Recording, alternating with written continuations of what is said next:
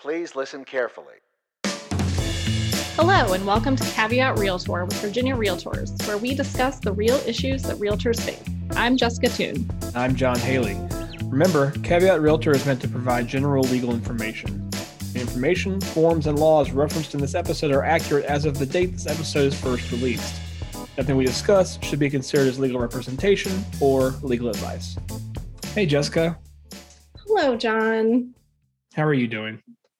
I'm really sad, John. Why is she sad, you may ask, dear listeners? Well, I will tell you, this is my final podcast as a member of the Virginia Realtors legal staff.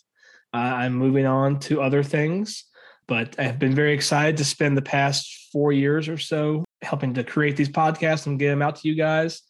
And I can see no way that they won't improve without me being involved in them. Oh, John. So please keep listening to them. And it's been great to be with you guys in the podcast sense for these 4 years.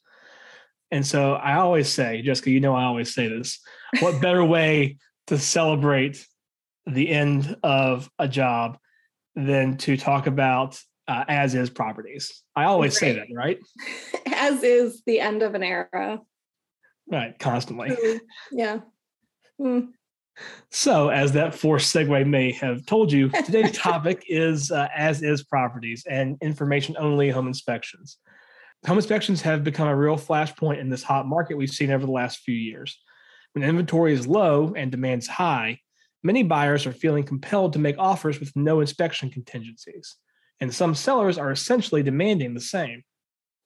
However, buyers may still want to know of any issues with the property, perhaps for peace of mind or perhaps to do some repairs themselves after closing and before move-in. So, how to best do that is what we are going to discuss today. We've seen a real uptick in questions on the hotline regarding the term for informational purposes only, as in the buyer is planning on getting a home inspection done, quote, for informational purposes only. But what does that mean? And more importantly, John, do both parties agree on what it means? That is often the problem in contracts. So a buyer might think, I'm getting this inspection done for informational purposes because I know the seller won't agree to do repairs, but if I don't like the inspection results, I still intend to use my termination rights built into the inspection addendum or inspection clause. Now, is that what the seller thinks will happen? If not, and their intention is really to sell the property, quote, as is from the beginning, and that the buyer should not retain a right to terminate due to an inspection, well, then you may have a contracts conflict brewing. The conflict usually arises when a ratified contract includes a buyer and seller agreeing to do a home inspection, and the language in the clause or addendum includes a termination right or other rights and responsibilities the parties may not necessarily intend to agree to. So somewhere else in the contract, maybe within the contract itself or with an addendum, you see some language like informational purposes or property being sold as is without additional context or clarification. Now, some contracts have home inspection requirements that can be agreed to within the contract themselves. Others, like the Virginia Realtors purchase contract, use a separate addendum. Either way, most include requirements for the inspection protocol, along with the specifics on the negotiation process and whether and how the parties can terminate during or after that process. If the parties agree to a home inspection using form language like that, they are also potentially agreeing that one or both of the parties has a right to terminate during that process. Now, contract law is mostly derived from common law, meaning court case decisions rather than statutes. In other words, it can depend a lot on the facts of the situation at hand. When interpreting a contract that has conflicting provisions, both handwritten terms and addendums are given deference over form language in the primary contract.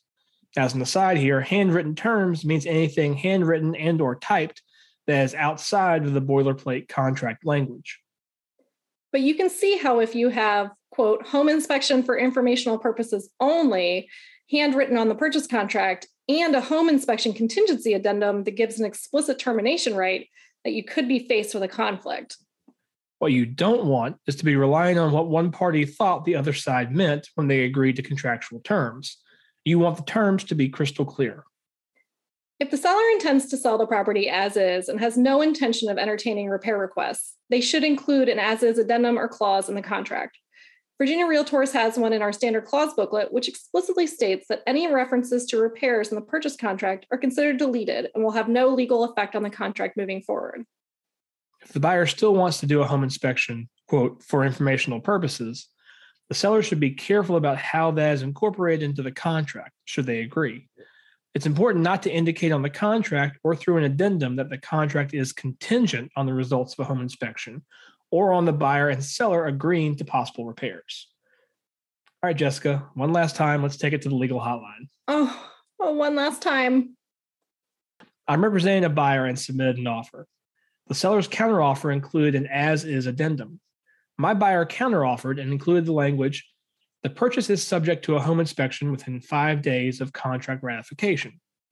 The buyer understood the phrase subject to mean that they may ask for repairs and terminate if they can't reach an agreement. The seller understood that the buyer would begin an inspection for informational purposes only. Who's right? Well, in this case, you now have conflicting contractual provisions, and both sides should speak with an attorney who can give them legal guidance. A lot could depend on the parties' intentions and perhaps other language in the contract. A contract, quote, subject to having an inspection may not be the same as, quote, subject to having the rights afforded by a formal home inspection contingency. My money would be on the seller here, but John, you know, I'm not a judge. That's very true. All right, John, one last legal hotline question for you to knock it out of the park here. My clients received an offer and accepted it because it included a statement that the home inspection would be for informational purposes only. There was also a home inspection contingency addendum signed by all parties. After the home inspection, the purchaser is asking for $3,500 of electrical repairs and a small dishwasher repair. The sellers are upset because they feel that the purchaser agreed to an as-is purchase, but they're now trying to leapfrog the agreement and use the home inspection contingency as a reason for requesting repairs and terminating if the sellers don't give them the repairs. What should we do? Well, if we could go back in time, we'd probably do a lot of other things not related to this contract. But for the purposes of this question, we would include an as-is clause or addendum. We also wouldn't let the seller sign a home inspection contingency addendum that includes a right to terminate. You've got some conflicting provisions here, and it could hinge on what the buyer thought for informational purposes meant. Once again, both sides are going to need to discuss this with a lawyer. Jessica, let's talk about how you can limit your risk. First, be very clear with your client on what they want with regards to a home inspection and work with the contract accordingly. Be extra clear when handwriting any other terms to appropriately convey your client's intentions. If the other side isn't on the same page, they can counter with different terms or walk away. If the parties agree to something that form language does not cover or conflicts with, they should consult with an attorney to draw up an appropriate contract that does not contain conflicting terms. Thank you for joining us. Caveat Realtor is a weekly podcast with episodes released every Tuesday. Our podcast is available for streaming through iTunes, Stitcher, Spotify, and Google Play. Subscribe to our podcast to get automatic updates when we have new episodes and rate us. Remember, members of Virginia Realtors have access to our legal hotline where we can provide you with legal information. You can access the legal hotline on the Virginia Realtors website under the Legal tab on the Law and Ethics section. Make sure you're logged in to see this page. Although the members of this podcast are attorneys, the legal information in this program is not a substitute for personalized legal advice from an attorney licensed to practice in your jurisdiction. The information provided by Virginia Realtors is general reference work as a public service. It does not constitute solicitation or provision of legal advice. We provide this general legal information on an as-is basis. We make no warranties and disclaim liability for damages resulting from its use. Legal advice must be tailored to the specific circumstances of each case, and laws are constantly changing. The information provided in this program should not be used as a substitute for the advice of competent counsel. This has been a production of Virginia Realtors, copyright 2022. This podcast features the song Please Listen Carefully by Jazdar, available under a Creative Commons Attribution Share Alike license.